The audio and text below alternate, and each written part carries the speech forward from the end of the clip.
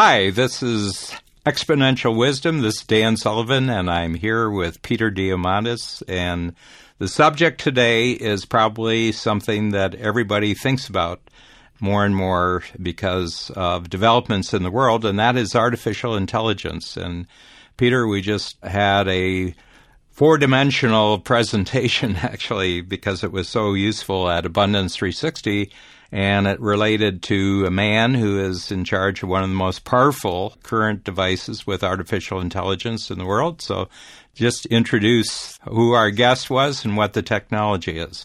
As one of our Convergence Catalyzer subjects this year at A360 2016, we took a deep dive into artificial intelligence, and I invited Stephen Gold. Stephen has become a very dear friend, and he is the Chief Marketing Officer, the VP of Business Development, the head of the ecosystem, runs a $100 million venture fund at IBM Watson. And IBM Watson really has done an amazing job at making AI user-friendly and meaningfully usable to entrepreneurs and to companies. That's their purpose, to make AI usable for product development. In other Convergence Catalyzers, we asked Stephen to please tell us what's the top 5 recent developments that have occurred that were significant in the AI field. And then looking forward, what do you expect is the top 5 over the next 3 years? So I've got these in front of me, Dan. I think you do too. Let's talk about the recent developments. And the first one he brought up, I think appropriately so, was IBM Watson winning the game of Jeopardy, and this is late 2011. Mm-hmm. So it was, I like to call it a Netscape moment, sort of the breaking of the 4-minute mile. It was a very visible, gut level, like, wow, I had no idea AI could do that, right? I mean, you've seen the videos along with me a couple of times. Pretty impressive. The thing about it is that Jeopardy really, really depends upon thought association that, first of all, I can't match any of the human people on Jeopardy. I mean, they're so quick, and these are people who obviously didn't get dates when they were teenagers because they were just consuming encyclopedias and everything like that. But what you began to see, and I think why it was a crossover moment, Peter, is that this isn't just linear type thinking on the part of the computer. This is actually multidimensional association based on things that we associate with as human creativity. And to give people a little bit of a knowledge, IBM Watson machine back in 2011 had some 3,000 Power 7 processor cores. It could read 1 million books per second. It was the size of a small conference room. And it had downloaded Wikipedia and was not hooked up to the internet, but it could process all of its contextual data. IBM calls this cognitive computing. And that was so 4 years ago. Today, IBM Watson is the size of 3 pizza boxes, 3 blade servers, and it's been put on the cloud. And pretty impressive. So the second thing that Stephen said is the recent developments that he finds most exciting was really the human-machine interface and speech recognition that we've seen with Siri and Google now. Mm-hmm. You can talk to your phone, and most of the time, it understands and gives you a useful answer. Mm-hmm. Yeah. And, of course, what's the name of the Amazon, the tower? Echo, the Amazon Echo. I found that amazing when I first saw it. We were giving it out as Christmas gifts this year. It was hard to set it up in Canada. They don't have quite the backup for it. But, it was really amazing. You just talk at this little thing that's on your I find the voice coming back is intimate voice. It's a knowledgeable voice. You don't have a robotic feeling to it at all. And very quick thinking, putting things together. Siri a lot of times says, well, to find this out, go to this source. This one doesn't. This one actually gives you an answer. Yeah, it really, really powerful stuff. You can see, in the future, talking to your car, you're saying, how are you feeling today? Well, there's a few things that I think should be looked at here.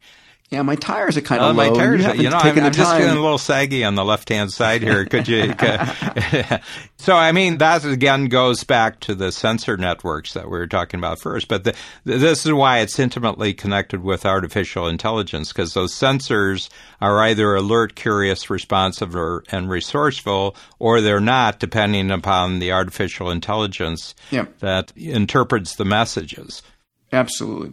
The third area that Stephen flagged as a major recent breakthrough, and 100% agree with him, is what's called deep learning. Deep learning is a process that mimics the brain and has effectively these layers of neural nets.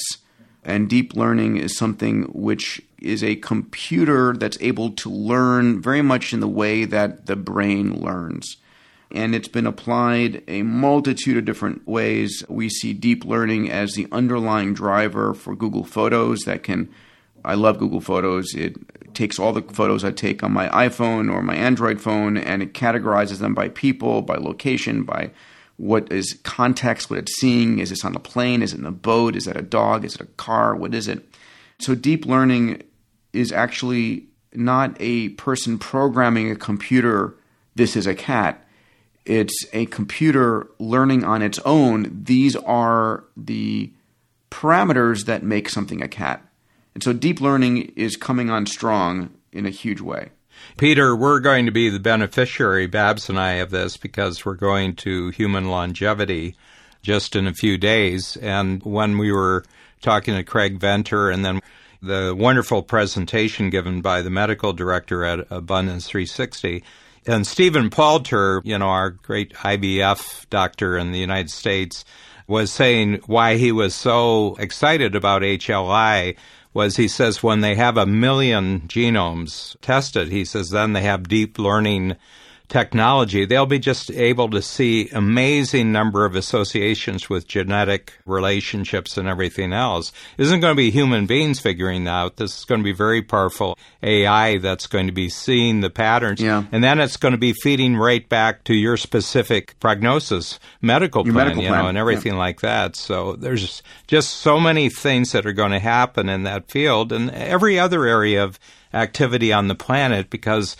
just the crunching numbers with artificial intelligence, the power of the hardware, but also these amazing artificial intelligence programs.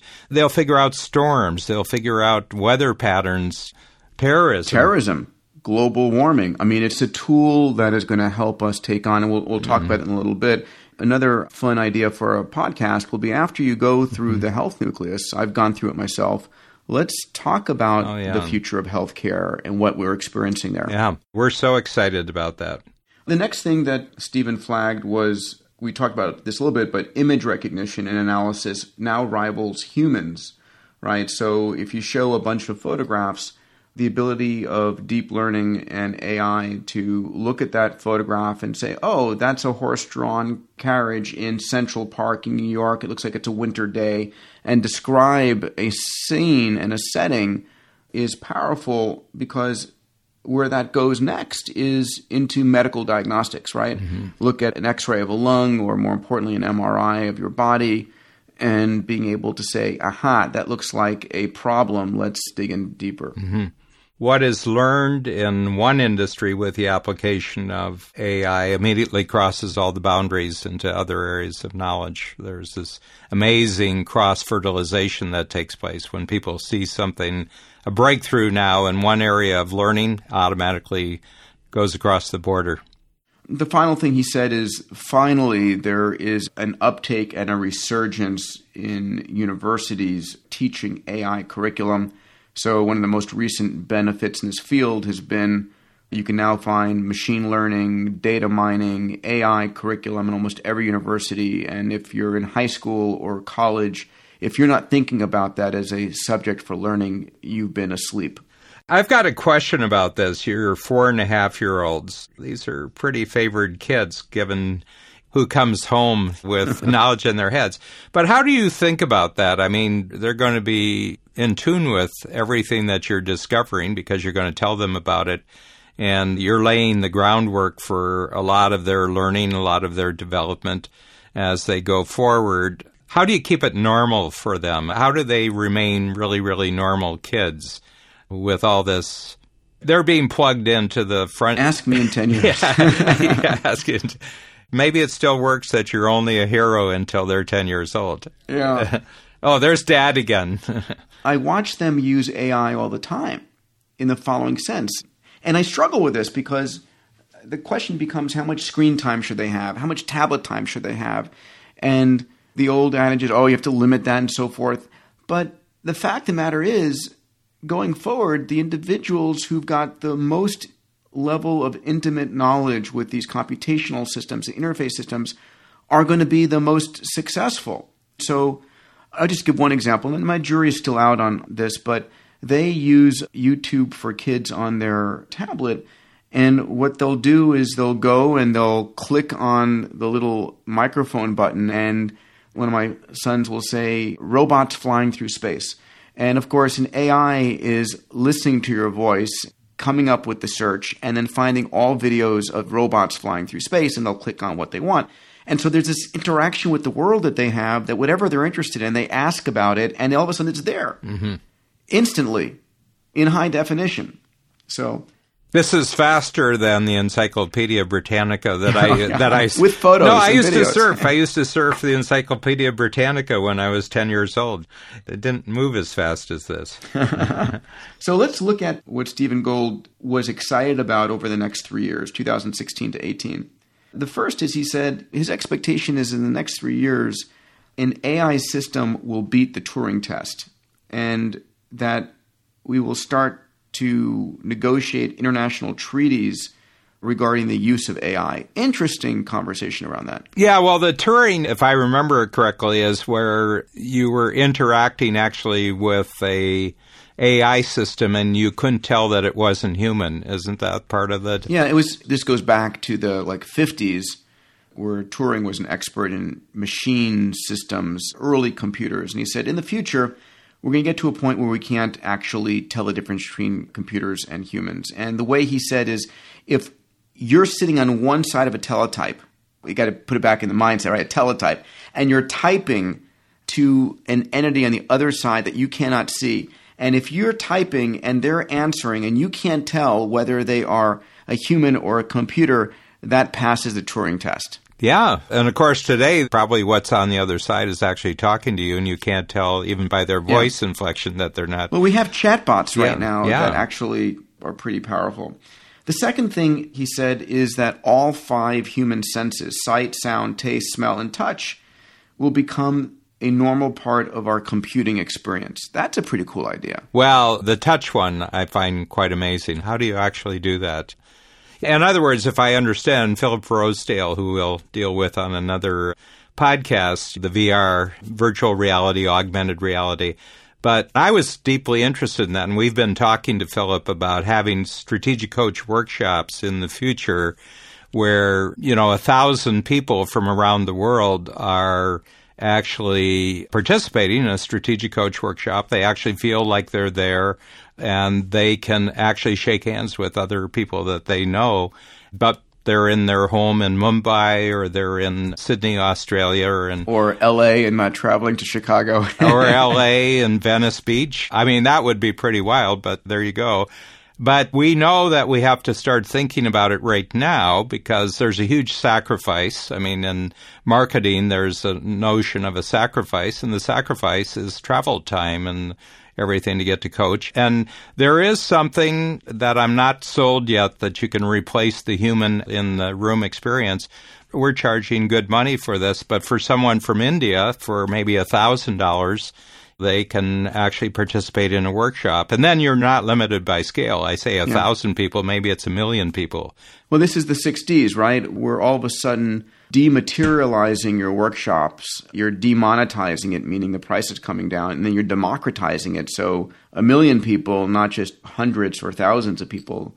And this is where we're going. I talk about this at Abundance 360, the same thing. I mean, eventually, over this 25-year journey I'm on, we're going to dematerialize and demonetize and democratize A360. I know this year, for the first time, we started experimenting with a live broadcast of A360 for people who got snowed out. And we're going to make it available to a certain number of people who can watch it live, but participate through like the Zeetings platform or Beam Robots.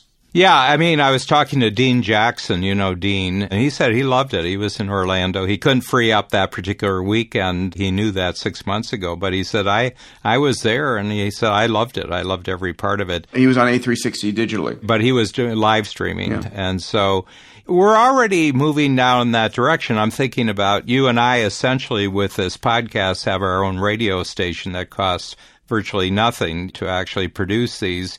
I'm looking at Willard, my sound engineer, because he's saying nothing. That's what it feels like. Anyway, so the thing here is that we're already experimenting. There's an enormous amount of computing power that's even allowing us to do this. We're watching each other on Skype.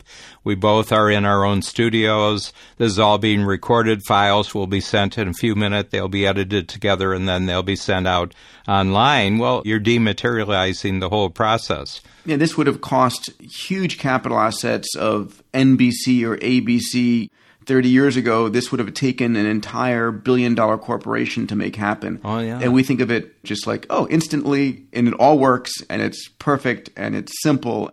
Now it's the quality of the ideas and conversation, not the equipment and the tech around it, that matters. Yeah, and it's sort of the spontaneity and the non-scripted part of it. You and I remember we really prepared enormously for about 2 minutes before we, before we started doing our podcast. But we do have themes to run on. But this dematerialization is such a fantastic thing. The big thing about equality, there's a lot of discussion about equality just because of the way economics are rolling out these days. But the real problem of inequality is inequality of opportunity. It's not the inequality of outcomes. It's the inequality of opportunity. The world will want everybody to be able to plug in. And the reason is it's to everybody's advantage to have 8 billion, 9 billion people plugging in. The more minds focusing on solving problems, the better, right? And there's this interesting notion, and the same thing at human longevity, the more genomes we have sequenced, the more everyone benefits. It's scale. The more people using Google or Amazon, the cheaper things are. All of these impacts of scale are so important. Mm-hmm. So number 3 on Stephen Gould's anticipated future breakthroughs in AI was that AI and cognitive computing will tackle society's most daunting challenges, terrorism, global climate change, bringing exabytes of data into perspective. And that's a really important point because people fear the future and they fear these technologies because, again, Hollywood has this dystopian view.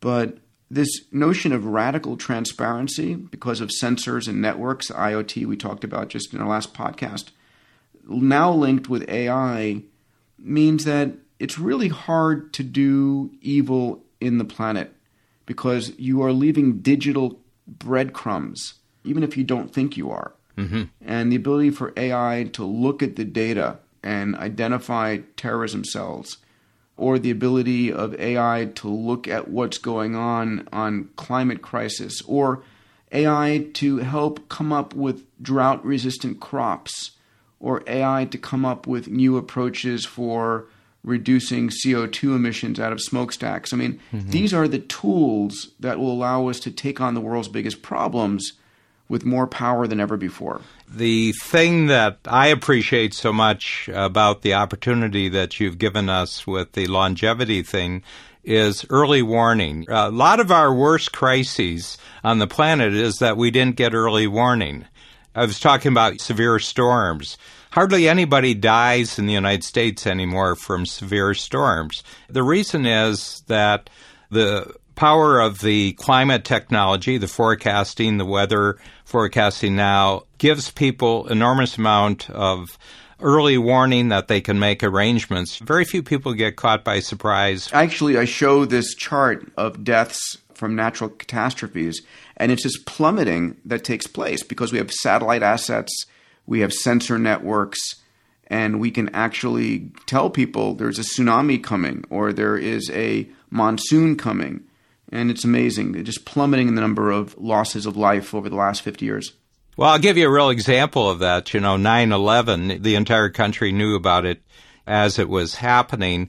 And I remember a long time ago, my mother talking about Pearl Harbor, which was 1941, and she lived in a farmhouse, about 10 miles from a community. They didn't have a phone. And she said it wasn't for 3 days that they knew about Pearl Harbor. She said she was so surprised when she found out about it. And I don't think that she was necessarily unusual in 1941. Amazing. Which, by the way, goes back to the notion that the news media carries all this negative news. And anyway, I won't start in that bandwagon. Yeah. I know. This is like red meat. I can feed you. So number 4 on his list was that AI and cognitive computing will leverage all available health data, genomics, exogenous data, social, medical, phenotypic data, and redefine the practice of medicine. And of course, we've been talking about that. That's what HLI is doing. We have a 40-person machine learning team up in Mountain View.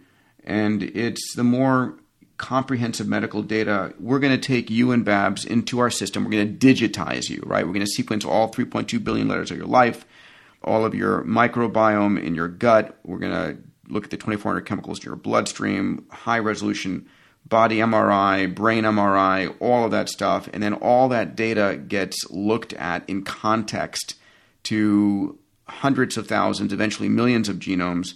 And we can now understand and predict, this is what you're likely to come down with. Let's look for it and stop it before it hurts you. That, to me, is gold. This fact of catching things early. We do extensive blood work already. Babs and I do full blood work every quarter with Tom Incledon in Scottsdale. Yep. He's caught about 15 things that if they had been going for another 3 or 4 years. But that's Tom just getting the blood tests back from the various labs. We're talking about incomparably more powerful, comprehensive artificial intelligence here that's looking at these indicators and not only comparing us against our past life, they're comparing us against everybody else's past life. Yeah.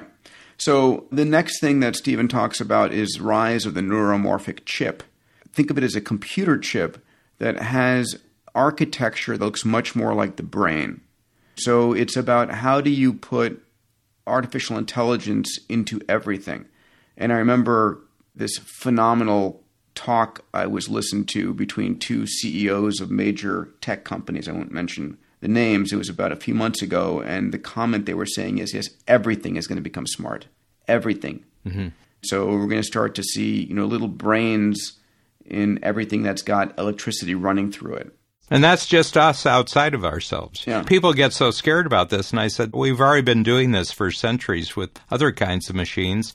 We've taken our body and extended it outside of ourselves with powerful engines and factories and everything else. That's just us outside of ourselves, and the artificial intelligence is just us outside of ourselves. So the final thing, and I think it is at this point kind of obvious, but that AI and cognitive will be woven into every fabric of our lives. And the way I describe this is we're going to be living in a world in which AI is going to be listening to our conversations, watching what we're doing, imbued and embedded in everything, and it's going to make everything just more capable. You can see why the educational system has some work cut out for it, Peter. I mean, the whole notion, I think, of education system is a bankrupt notion. There actually is no education system. There's just a vast amount of educational resources and capabilities. Education is actually going to be a guide to which resources and capabilities people should tap into. Yeah. I mean, it's like Khan Academy. I mean, I've gone through the algebra course at Khan Academy. He's just the greatest math teacher I've ever experienced in my life. And there are millions of Salman Khans on the planet who are smart about something. And this can be the faculty for the entire world. And this is going to be available to every kid. I like to say what AI is going to do is democratize, demonetize, dematerialize teaching and healthcare. And I go on to say the child of a billionaire and the child of the poorest man in Mumbai will have access to the same teaching. Mm-hmm. The best teachers will be free because of AI. The best physicians will be free. The same way that Google for Larry Page as a search engine and Google for a kid in Mumbai is identical. Yeah. I mean, if you take the costs out of education and healthcare, life is really, really inexpensive. Yeah. We didn't talk about what my friends at Uber are doing, heading towards an autonomous Uber, and all of a sudden it's 10 times cheaper to use autonomous Ubers all the time than owning a car. So we're demonetizing living. Yes. In so many ways. Yeah. Well, buddy, I always love our time together here. How about next time we pick up with a field that I'm thrilled about, a field that has seen $5 billion of investment in the last 18 to 24 months and is going to see double that again next year. And that's the field of augmented and virtual reality. Oh, yeah. I think there's no experience that people have when they go to Abundance 360 or Singularity University that I think supercharges your brain more than what's possible with virtual and augmented reality. I mean, it's just mind-boggling. It's going to change every aspect of our lives, how we learn, how we teach our kids, how we govern, how we interface in marketing, our travel, our adventures. And it's not like 10 years from now. The inflection point is right now. And we'll be hearing the wisdom of Philip Rosedale, the inventor of Second Life and a great friend, and very proud to be one of his advisors. Anyway, more on VR and AR in our next session. Great pleasure, Peter. My mind jumps a level after we do our podcast, so I really appreciate it. Take care, my friend. See you soon. Bye.